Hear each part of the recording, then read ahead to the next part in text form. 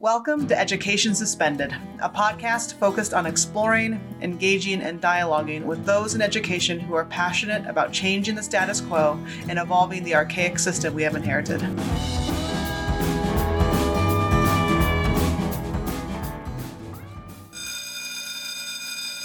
Hey everyone, Jessica Pfeiffer here. Welcome to Education Suspended, episode 11. Can't believe we're already here. We have a great interview today with someone that I am honored to work with. Her name is Jamila Gordon, and she's an assistant principal at Boston P8 in Aurora Public Schools. She brings so much insight about the year that we just finished in the midst of COVID, and kind of what we need to keep at the forefront of our mind as leaders, especially for those that are administrators, moving into next year, right? What does that look like? What do we prioritize to get back to the learning that everyone knows that we want to get back to? And really kind of just thinking about if we want to create an environment for our kids, we have to focus on the environment that we create for our teachers and our staff. So I really enjoy that. And one of my favorite quotes that she talks about is just her belief, and I couldn't agree more, right? That we in education are not in the business of producing cogs, that we really need to be focused on producing humans, but sometimes it feels that we forget that sometimes. So it's an excellent interview. I also wanted to say for the next 4 episodes, we're going to try something new at the end of each episode. Luke Grainer, who we're actually going to be releasing his episode here pretty soon, is going to be providing 2 to 4 minute rhythmic activities that you're able to use in the classroom, at home, even for yourself to regulate. So each week it's going to be something new. So make sure, again, you stick through the entire episode, and hopefully you find those helpful. All right, y'all. Enjoy Education Suspended with Jamila Gordon. Well, Jamila, welcome to Education Suspended. We're excited to have you here. I know of the great work that you do because you are an assistant principal in Aurora Public Schools, where I work part-time. But I wanted to have you on here because I know you have a lot to share. So we also know that you are headed on a road trip directly after this. So I'm extra grateful for the time that you've given us for this 18-hour road trip ahead of you. But let's start the same. So we'd love if you just introduce yourself to our listeners, talk about what you do, kind of your professional trajectory, how you got here. And if you feel comfortable, we'd love for you to reflect a little bit even on your own experience as a student. All right. So my name is Jamila Gordon. As Jessica said, I'm an assistant principal in Aurora Public Schools. I came to that role through being a school counselor. And originally, I started out as a juvenile detention worker in the state of Washington. While I was working there, there's a lot of stuff that you see working in juvenile corrections. And one day, a student or a kid in the juvenile center said to me, "Why aren't you a counselor? You're really good at working with kids." And then I was like, why aren't I a counselor? And so from I had a mental health day from work, and I had just had this epiphany. I need to go back to school and become a counselor. So I packed up my ditty bag and I moved from Washington to Oregon and took a counseling program. And I was a counselor for 10 years before I just started to explore different kinds of leadership roles. And I ended up in Colorado because I was thinking about getting my doctorate in educational leadership. But I had to be a resident first, and then different things happened and I became an assistant principal. I still going to head down that path of becoming Dr. Gordon at some point in my life. But right now I'm enjoying being an assistant principal. School, thinking about my history in school, I was a really, really good student, but living in Eastern Washington, there weren't a lot of people of color. And so through my entire K-12 experience, I never had a Black teacher or a Black counselor. There was one Black teacher in my high school, but I never ended up having her. And then I also saw from the impact of my younger brothers, just about how the racist system can impact the trajectory of people.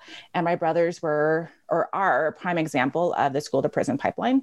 They had teachers in their lives and administrators in their lives who I didn't get it at the time, but were focused on them. They were always the usual suspects. They were getting suspended all the time. And so I saw firsthand how the school system can really impact a person in their life and where they end up going and their confidence around the educational system. Well, that's really interesting. I mean, you can say no, because I want to kind of respect that personal space, but you just indicated you didn't understand till later on, right? Like, what was that realization and that process like for you to kind of see the impact on your family? Well, it was so being in corrections, I worked that for 8 years. And so it was interesting, I didn't realize how naive I was until I started working corrections. But just seeing how many people weren't in school, like how many of those kids weren't in school. And most of them were kids of color. In Eastern Washington, it was a lot of people, like a lot of Mexican immigrants, like a lot of migrant families. So we had a lot of families, and then it was like basically that and white kids. And I noticed just this great disparity between the sentences that white kids tend to get, and then the kids of color, and then most of them were in school. And so I was just thinking, interesting, like why aren't you in school? Who are the adults in your life who support you? If you were a white kid, you were more likely to get drug treatment as opposed to some sort of sentence where you had to go away to like a correctional institution. And then when I started working in schools, there's a prime example of there's this little fifth grader when I was living in Oregon, and he had ADD. And I'm not a big person with medication, but like he was one of those kids where it's just like, oh, there's a huge difference between when you are medicated and when you're not. And the people were just always kind of like calling his name and just like focusing on him, when I would also see other students with the same behavior. And I'm like, what is that? What is that about? And then when he was medicated, there's like, oh, he's such a great student. I'm like, and should a child have to medicate just for you to think that he's a good student? And other students and he was a Black student. And so we're thinking about, if he was a white student, would we care as much? And so it was just kind of me noticing these little things as I was an intern, and then looking at data. I mean, the data shows it. When I was working in Washington, I moved back to Washington. So I lived there, moved, went back. And so there was at one of my schools, 7th grade Black girls were 3 times more likely to have some sort of suspension, expulsion. And it was just one of those things where I'm like, what is this about? And I would go into classrooms and people would say, well, I need you to really, look at this student and see what's going on. And I'm like, but I'm not noticing anything different.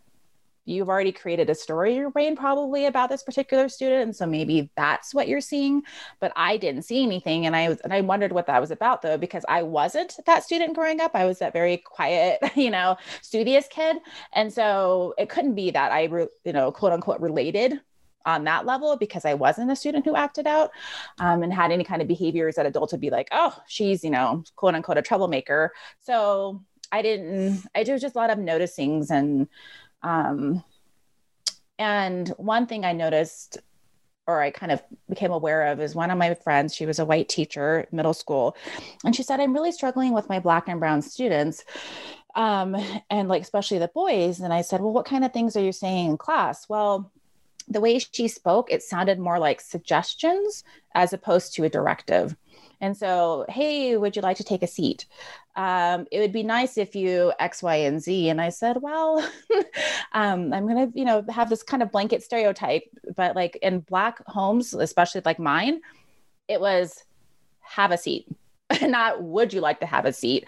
And I said, also, when you say that, it's a question. And so you give the person an opportunity to say no. And so if you've given a person an opportunity to say no, and then they say no and you get upset, well, you've just set that child up for getting in trouble. And so it's just like these little pieces like here and there throughout my career where I've been like, well, we're setting kids up to fail in a lot of ways. We're setting kids up to be exposed to disciplines such as suspensions and expulsions and that type of thing. And and so I'm just so aware of it now that I can't unsee it. And then I make sure that everybody I'm around, I don't know if they can see it, but I try to make them aware of it.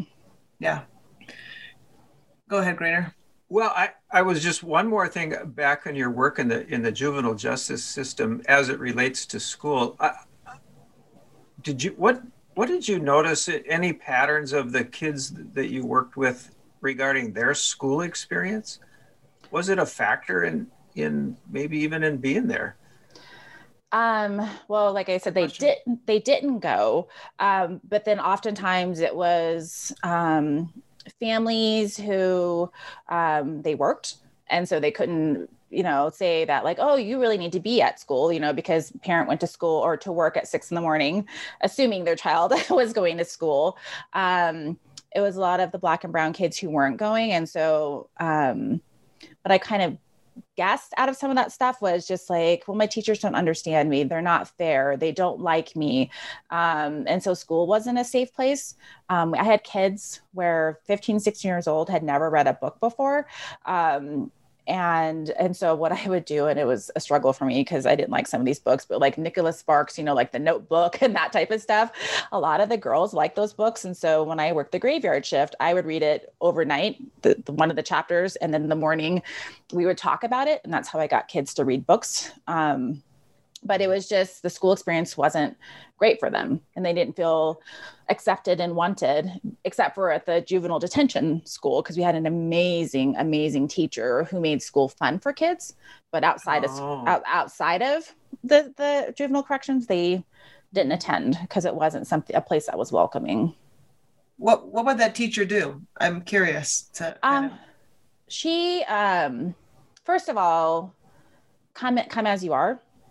Enter into the educational experience where like you are, as opposed to, oh, you're 16, so you should be doing X, Y, and Z. She understood that there were huge gaps in a lot of the kids' schooling. And so she would tell stories. She had a therapy dog that she would bring in. And so the kids got the opportunity to do that. She would just like play a lot of games and just like, and talk to them as people. Like, like my dad used to say to me all the time, I will always love you, but I don't always like the things that you do. And so that's how she was with the kids. Like, you're here because something happened, something like a law was broken or you've been accused of something, and you're still a human being worthy of respect and love. And so that's what she really, showed to the kids. And so they were always like, Mrs. C. And she would get them to do things that you would never imagine. Like, some of our kids would do, because most of the time it's like, I'm not doing that. And, swear words that went around with some of that stuff. But between that setting and then, just the, me like reading my little book club with kids, we got kids like a little bit more interested in school. And some of them ended up just doing things like, what is that? Job Corps, when they got old enough. Sure. We had kids where we brought in the GED program. So when they had the opportunity, when they're old enough, they got to do that. So they could go out to the workforce when they were ready. Because traditional school is not for everybody. It just really isn't. Well, I love that story. Just even her insightfulness to meet them where they're at, right? And you got a bunch of 16-year-olds coming that have no educational real experiences. And, from that, I guess, essential like developmental lens, I'm sure there's times that she probably felt like she was an elementary school teacher with some of these kids, and she found a really respectful way to meet them in a developmentally appropriate fashion, which is really cool and very insightful. Yeah. I'm wondering, for you, kind of even, sharing your own story for you as a student, but in particular with your brothers, right? Yeah. And then in this work in juvenile justice, right? In these detention centers, I think this theme is coming up of probably some sense of collective trauma that you have seen. Yeah. And I'm wondering for you, if you can speak a little bit about kind of the impact of this collective trauma and how it influences you and how you lead and kind of how you want to lead. There was just so much. I didn't realize that there was a different world outside of what I'd experienced as a child. And so when I started working in corrections, I was like, wow, like other people's lived experiences with their family of origin was very, very different from mine. And so that was an awakening for me. And so looking into, to have that little glimpse into other people's lives where, divorce is fairly common, but then it was, divorce, and then there was drug use or incarceration or different kinds of abuses, sexual, physical, that type of stuff. And just seeing like the hurt that came along with that. And I was still like this has been probably 15 years now. And a kid said to me, he was a 16-year-old, he said, they want us to stop using drugs, but they never help us with the reason why we use drugs. And that just has stuck with me because, how we approach things is just like, well, you just need to stop that. Well, I ease my pain through the drugs. This is how I medicate. I don't know what to do. We had a lot of girls who would cut, and the stuff that kids did to survive. We had a lot of, and I say girls because that's mostly who would do it, like who would sell their bodies to be able to get drugs. We had a lot of boys who were involved in gangs because, when people partied, you had access to alcohol and drugs. And so seeing that, and then, having that epiphany about wanting to be a counselor, when I went into my counseling program, I had seen things and heard of things that many of my peers had not. And so when I went into schools, first of all, I wasn't shocked by much. But then it was interesting because I started off in elementary, to see kids before they got to the point where they could potentially go into the justice system. Right. And so that was like kind of that path where I was able to recognize some of the warning signs with regards to family of origin, what's going on in the classroom with the teachers, just like some behaviors sometimes that you would see with other kids. And so it's just something that I would just kind of I was super aware of these things because I saw the product of poor educational experiences. And so then by nature, I've always been the person who is I don't like the term underdog, but just that person who's maybe a bit on the fringe from when I was a little kid. Oh, you don't have a friend? I'll be your friend. And so then because that's my nature, going into schools, then I was very keyed into that. I think that's probably why I'm a counselor, because I'm a huge empath. And so being able to, okay, this doesn't feel right. I'm not sure why it doesn't feel right. And so let me go and explore in the classroom and have conversations around, I'm noticing this child his name is always called for this behavior. And then these 3 other kids who have very similar behaviors, that's not happening, and trying to create that awareness.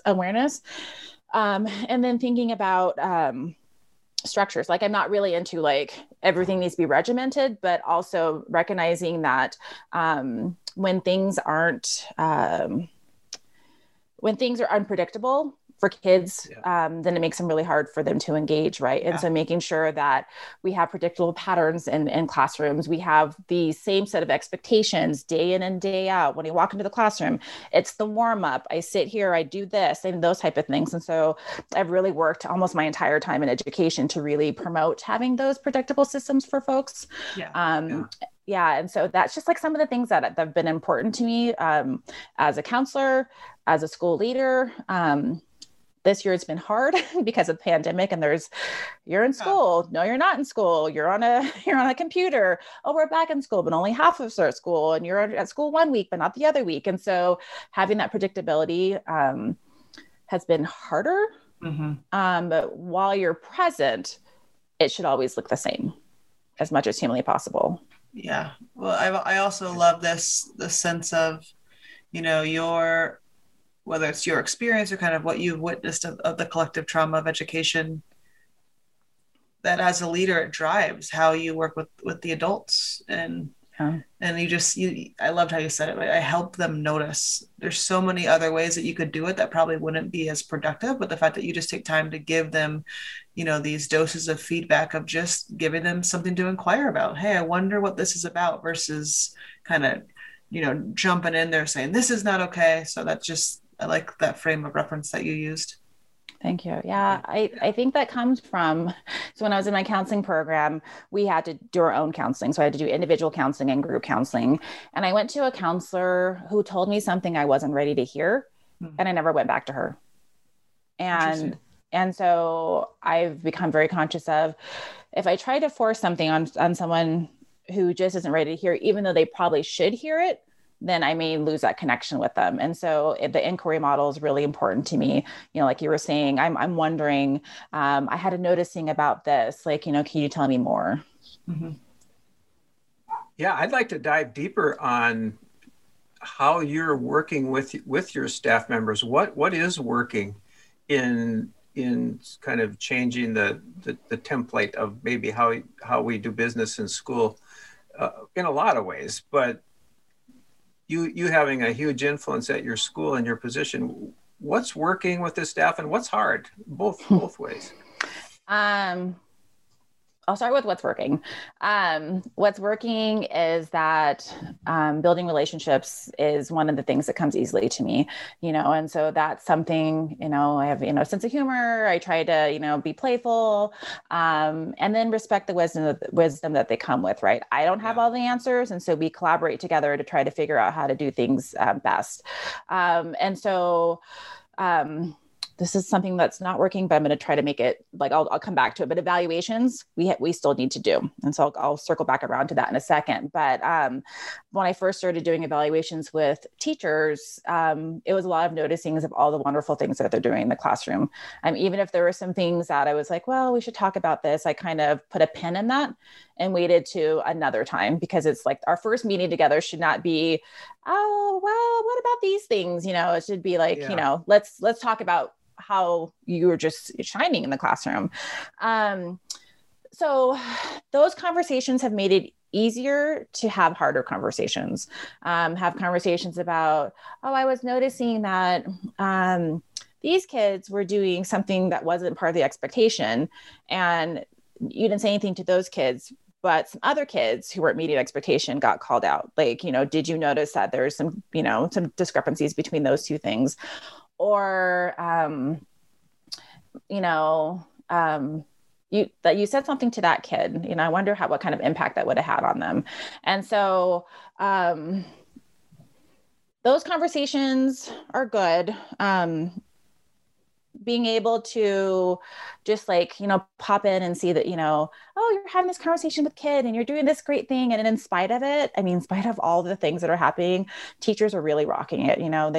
I went into a first grade classroom and they were doing reading corners. They were writing these little 6-year-olds, and the teacher's like, okay, draw out your story. And that was really cool to see kids really working it, and just really engaging in school.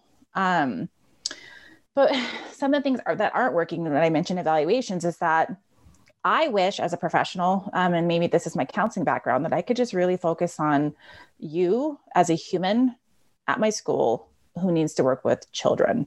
And there's this tacit disapproval around social emotional learning for both staff and for students.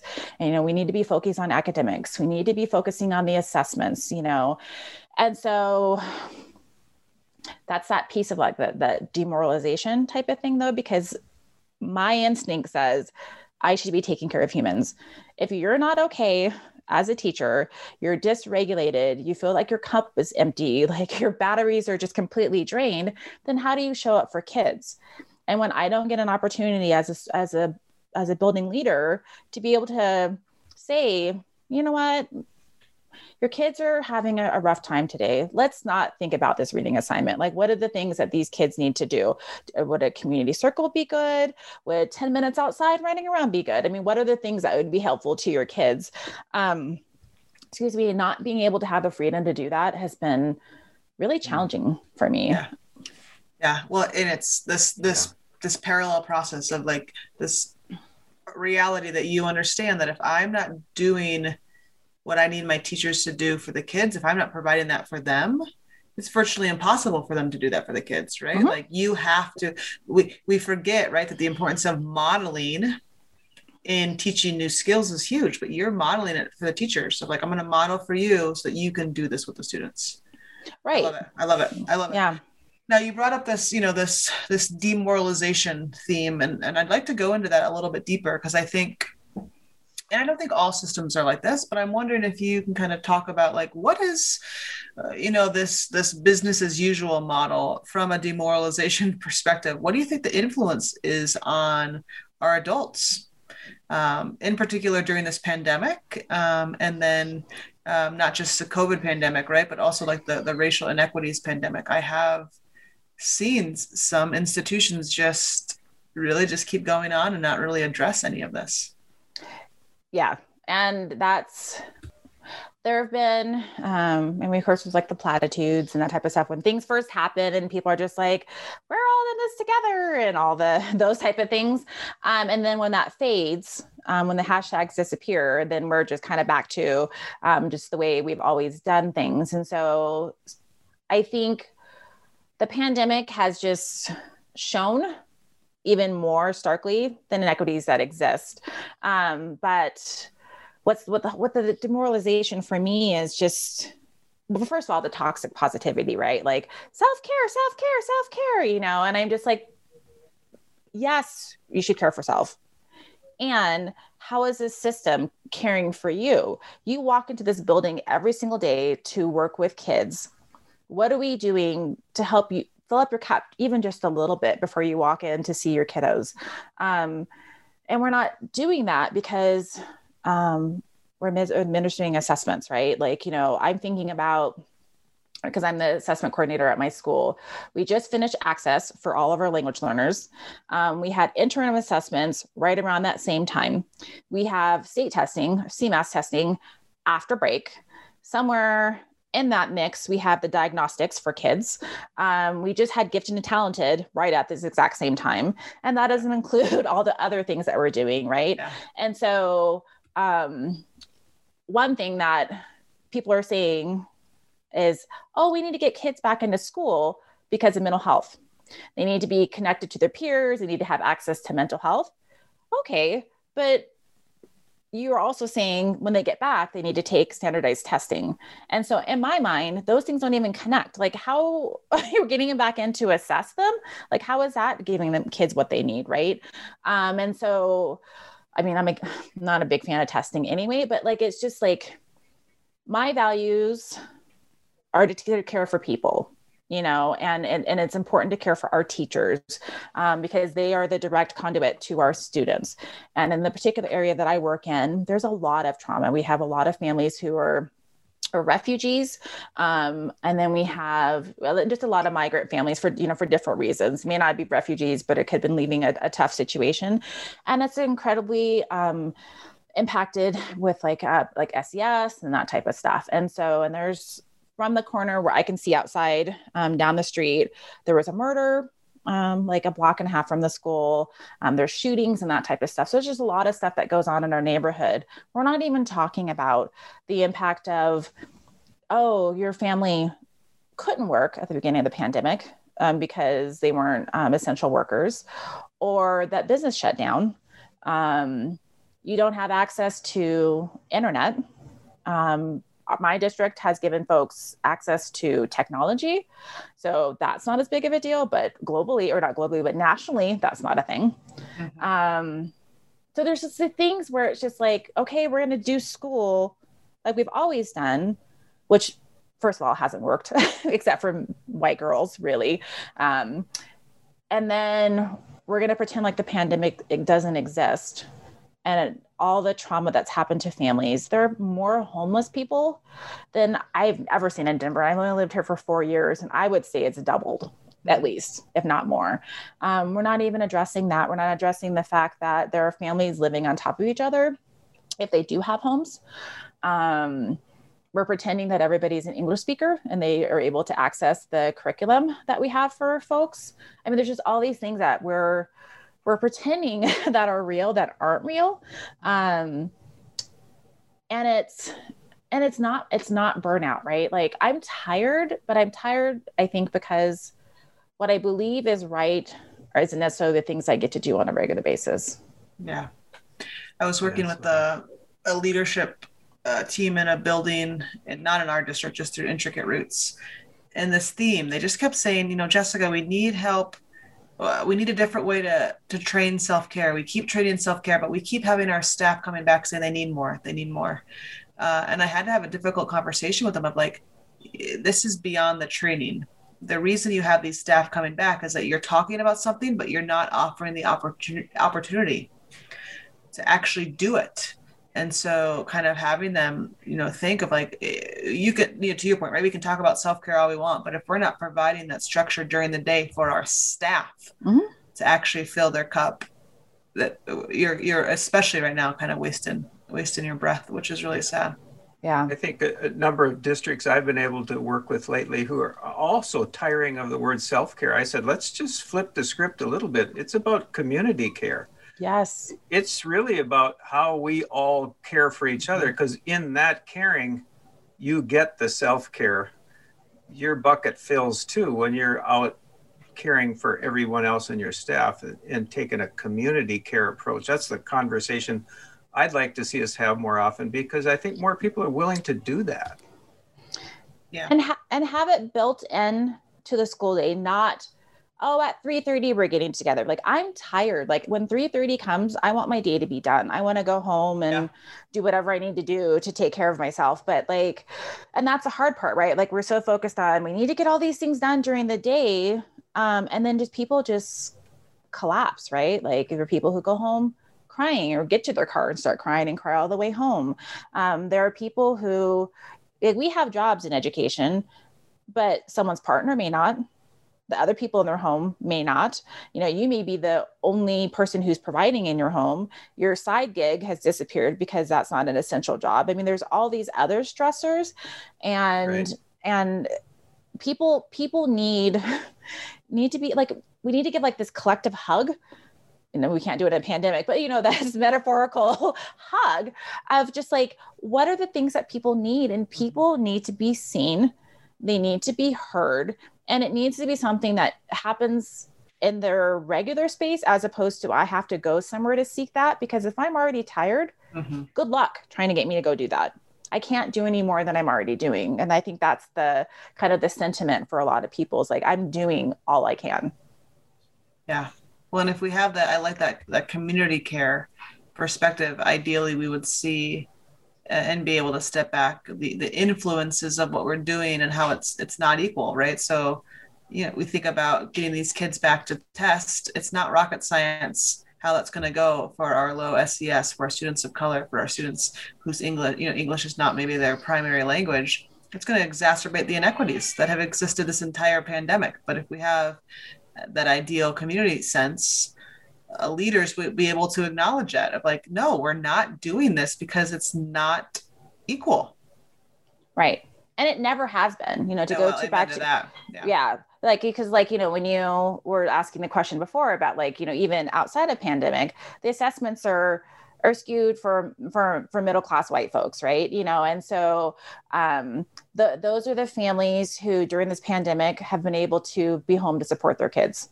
Those are the families who are the English speakers. Those are the ones who have the technology, those, all those different things. You have access still to medical care. You have access still to mental health if you want to. A lot of our kids who come from highly impacted neighborhoods, school is where you get that. And so if we're not able to have access to school, then I can't go to the dentist. I can't see my counselor. I can't, do all these different things. Excuse me. Even our food bank that would come to our school on Tuesdays for a short time wasn't coming because they lost funding because of impacts, because of the pandemic. And so then how are we feeding our kids? Because schools provide meals twice per day. In my school, actually, breakfast, lunch, a snack at the end of the day. So when kids leave the building, we provide them a snack too. And so thinking about a family who's really struggling with money 3 times a day to get your kid fed, and all of a sudden you don't have that anymore. Yeah. And we're saying we're supposed to be doing school as usual. That doesn't, like, in my mind, I'm like, how does that work? Like, who is this person who is looking at these facts and saying that this is manageable, that this is actually something that's going to work? Because I want to be in their brain and try to figure out what they're seeing that I'm not. And I'm curious of just, and I don't want to go off topic, but I've been asking myself, like, what is going to be the influence of this year on teacher retention and on teacher recruitment, right? I wouldn't be shocked in the next couple of years if we see less people say, no, I want to become a teacher. Because it's just kind of like, all, the veil has been lifted on so much stuff, which I hope is not going to be the case. And people maybe have the opposite reaction of like, no, this is not okay. And I'm going to jump in the field because I'm going to change it. But I think it'll be really interesting. Yeah. And that's something that's been on my mind as well. I've heard here in Colorado through some of the unions that 40% of teachers are looking at leaving the profession. And then just we lose, I think it's maybe a quarter every single year anyway, just because, teaching is a hard gig. And so after this year, I don't really know. We were heroes at the very beginning of the pandemic. And then now we've been, villainized because we don't want to go back because we want to be safe. And so that's been an interesting path to navigate. And it's like, wow, how we turned on us so quickly. Yeah. Yeah, that's hard. I'm wondering if you wouldn't mind sharing just like personally, right? Because it's been a long year, but like as an admin, as a leader, right, and who focuses on that shifting of the adults in the system, where do you see yourself? What has this inspired you in different ways? Is this to kind of change the system? So the thought about going back to school to get my doctorate, it's come back to me. Like I need to maybe have more letters behind my name so people listen to me in a different way around how to shift the system. I think that like I just put more into focus to things that I've always believed about schools, that like, you're a human first. And like, yeah, you're a student, teacher, counselor, all these other things, right? But I need to treat you as a human who comes in with a lot of stuff. We all come in with a lot of stuff. And, and really focusing on, a lot of schools or districts will tout, oh, we're trauma informed and all these other things, right? But like, what does that really mean? And if you say that, then what are you doing about it? Because just having an awareness of implicit bias or that trauma exists, it doesn't do anything unless you're going to like make it actionable. And so looking at what we're doing, we're not meeting the needs of the people who come to our buildings, with race, like, well, actually, and I'm saying the dirty word because when I was even in a meeting the other day, someone's like, the diversity in our school. I'm like, I'm going to be plain about it. Diversity means a lot of different things. We're talking about race, and let's say the word race because that's what we're talking about. With SES, like, what are we doing? Why do we quit? Like, why do we just continue to blame? Oh, it's the fact that like they don't have access to resources and that's why they're not doing well in school. Well, is that really true when a white student who was below the poverty line still scores higher than a Black student whose family makes over $200,000 a year, right? And so this year has provided me the opportunity to use my voice more. And that my voice isn't as shaky as maybe it once was before. And I need to continue to use my voice, though, because not everybody's going to embrace what I have to say, but I have to continue to say it because I'm in it for the kids. And if I keep that focus that like, I'm really here to support kids and what they need, and to shake up the system, because what we're doing has not worked ever for students of color.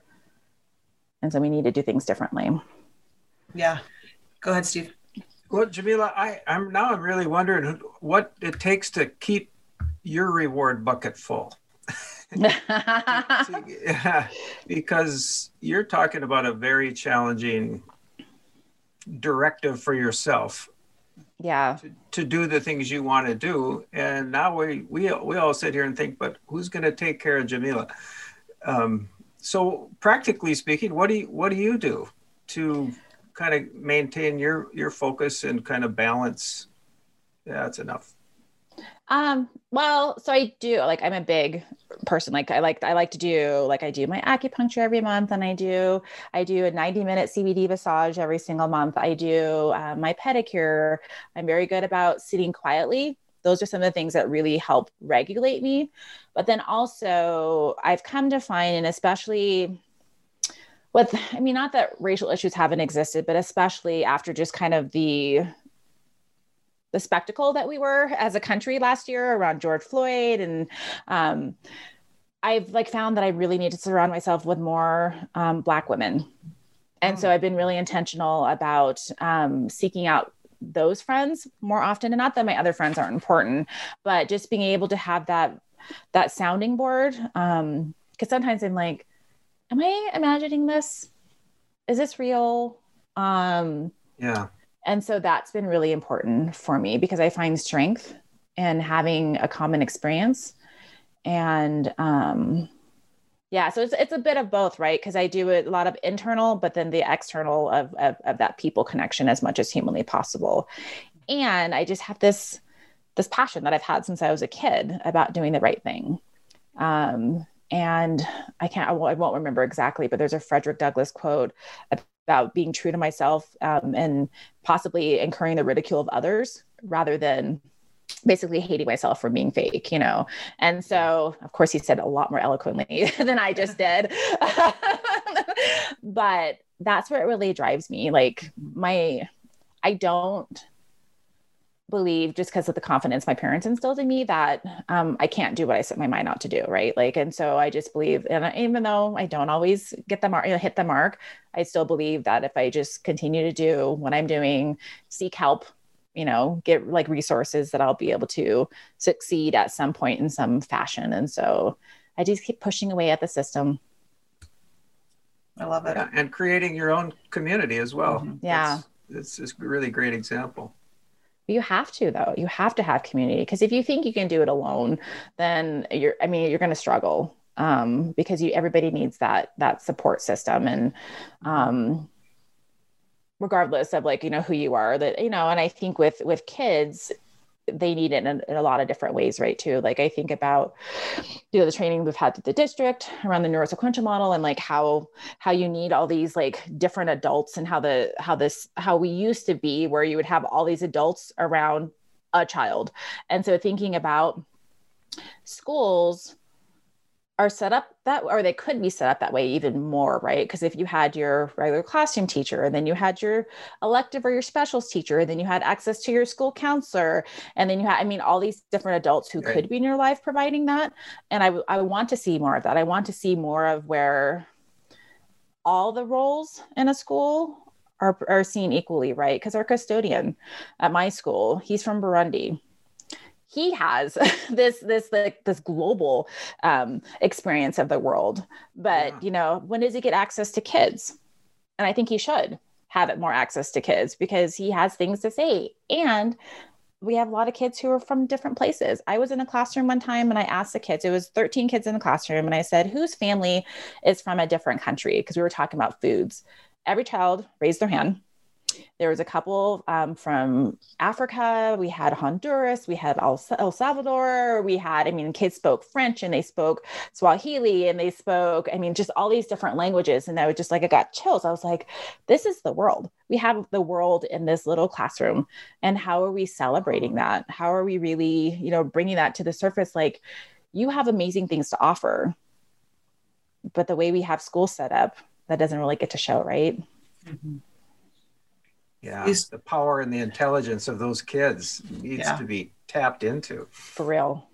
Well, we need to do a better job with our systems, right? You said, no one can do this alone, right? Don't do this work solo. But in my experience, you oftentimes have schools, if you think about them, right, as an entity, doing it solo. You have two schools right next door to one another, and it's night and day, right? Yeah. I just wish systemically that we took a lot of this from a leadership perspective and said, no, how do we get principals regularly dialoguing, right? How do we get systems that are able to do this for the adults in a way that makes sense, and that in turn will influence the supports that we can provide for kids?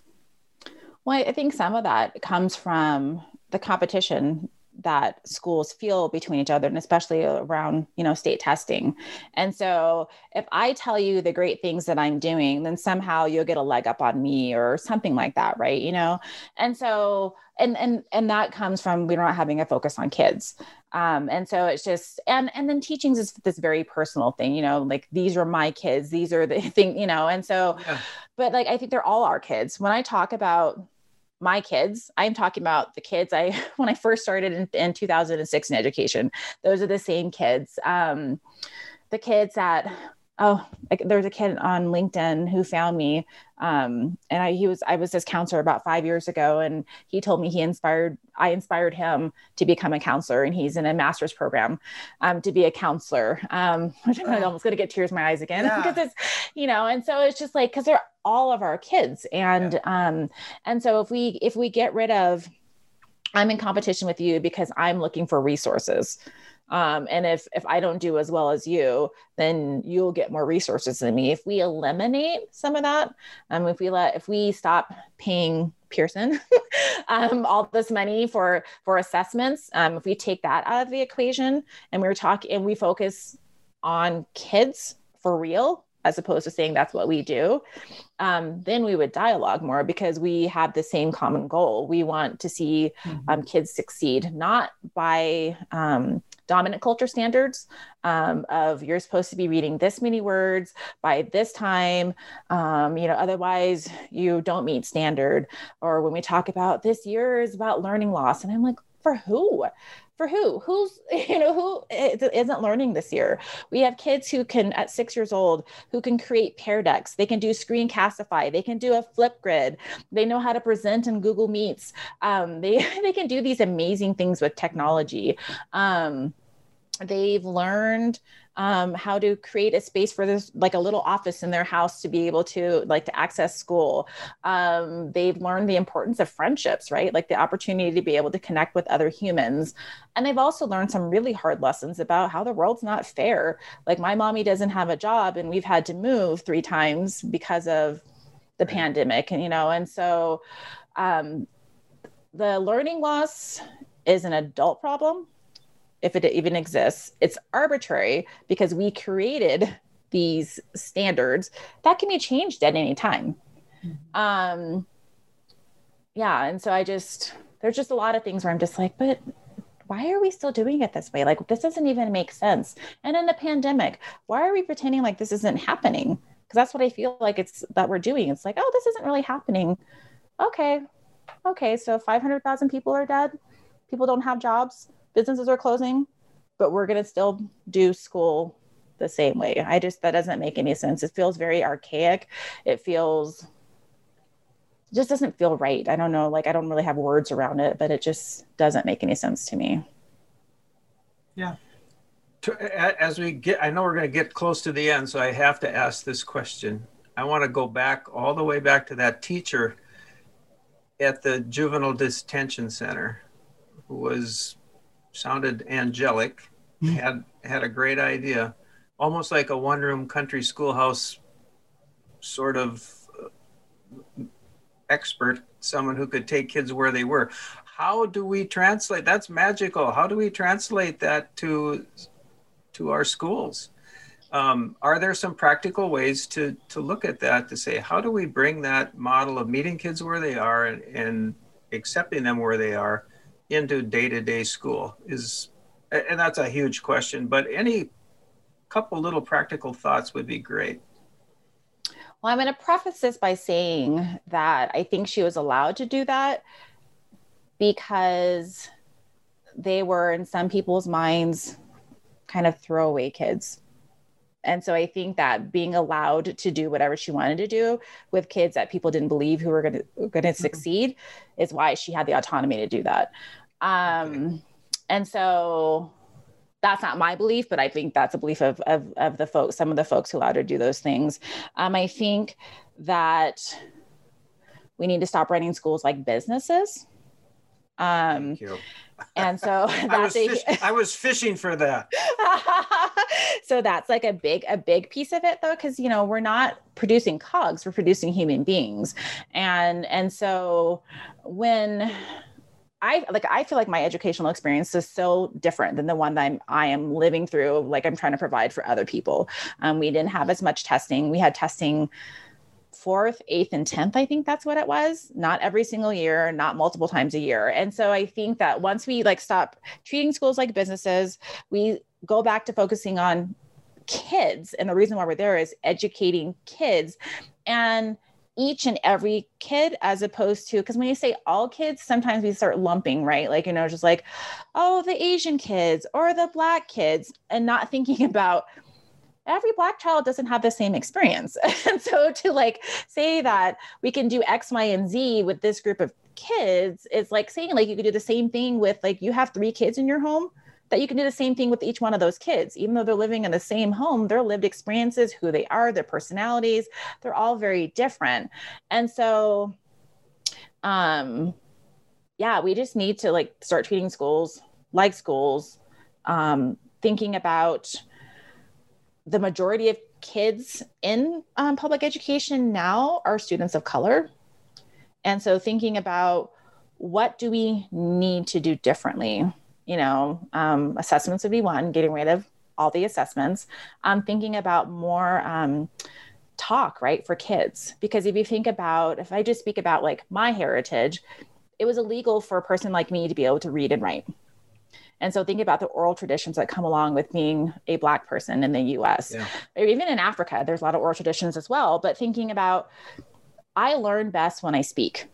And so sometimes you'll hear me and I'm just like kind of babbling on because I'm literally processing as I'm speaking, and then I'll come up with something, you know, letting kids be more creative, because we'll talk about these creative things in high school, but you've already beat the creativity out of kids by having them doing lockstep stuff from the age of 6 all the way to high school.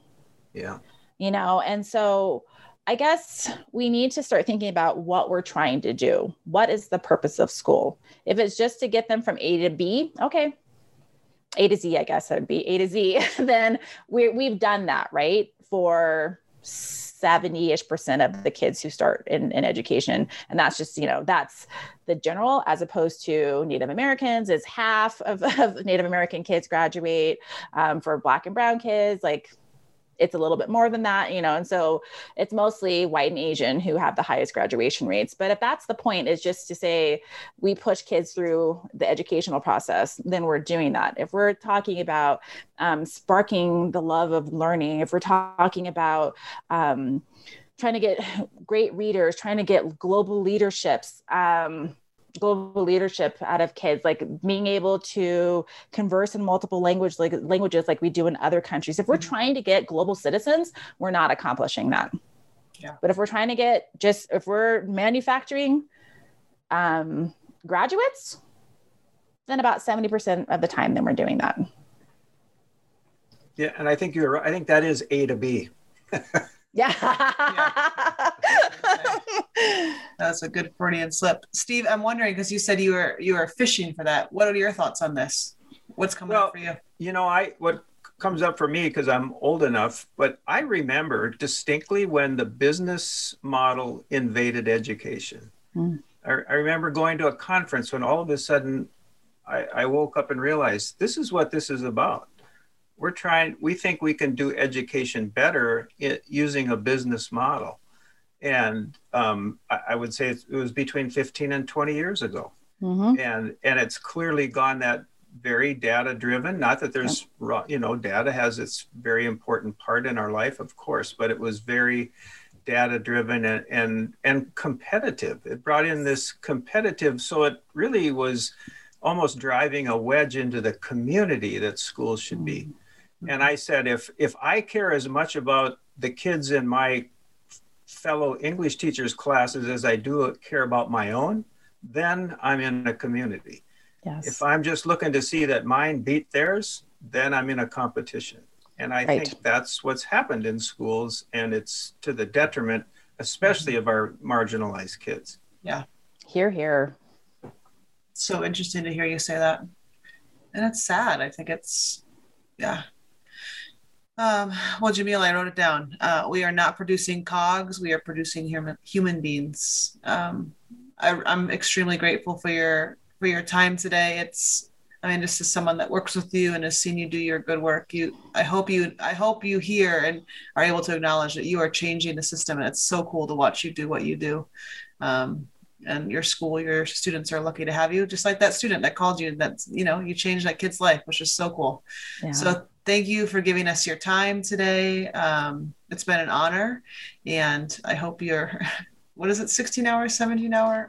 18. 18 hour. 18-hour drive goes safely. So Thank you. Thank you for joining us. Yeah, thank you for inviting me. This has been really fun.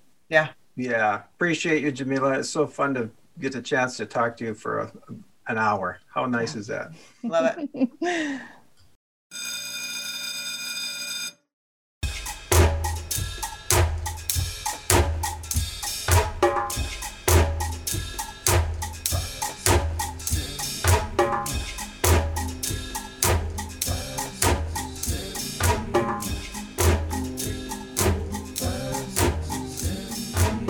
All right, this one's called 888. You're gonna breathe in for 8 beats. You're gonna breathe out for 8 beats. And you're gonna hold your breath for 8 beats. Now when you hold your breath, it's kind of like continuing to let it go. It's 8 beats in, 8 beats out, and hold. All right, here we go. 2, 3, 4, let the air out. 6, 7, 8, breathe in. 6, 7, 8, breathe out. And hold it there. Breathe in. Nice and slow. 7, 8, breathe out. Easy. And hold it. Breathe in. 7, 8, breathe out. And hold it. One more time. Breathe in. Breathe out. And hold it. Good. Relax. All right, if you're not standing, stand up. And walk. Right, left, and walk. 3, 4, left, right, and walk. 3, 4, 6, 7, 8, and walk. Now breathe in. Breathe it out. 888. Breathe in. Lift your arms up. 7, 8. Breathe out. Let your arms fall. 5, 6, 7, 8, and hold. 3, 4, 5, 6, 7, 8. Breathe in. Arms up. 7, 8. Breathe out. Nice and easy. 6, 7, 8, and hold. 3, 4, right, left, right, left. Breathe in. Arms up. 5, 6, 7, 8. Breathe out. Arms fall. 5, 6, 7, 8, and hold it. And hold it again. Keep it going. Hold it. As long as you can. Hold it out.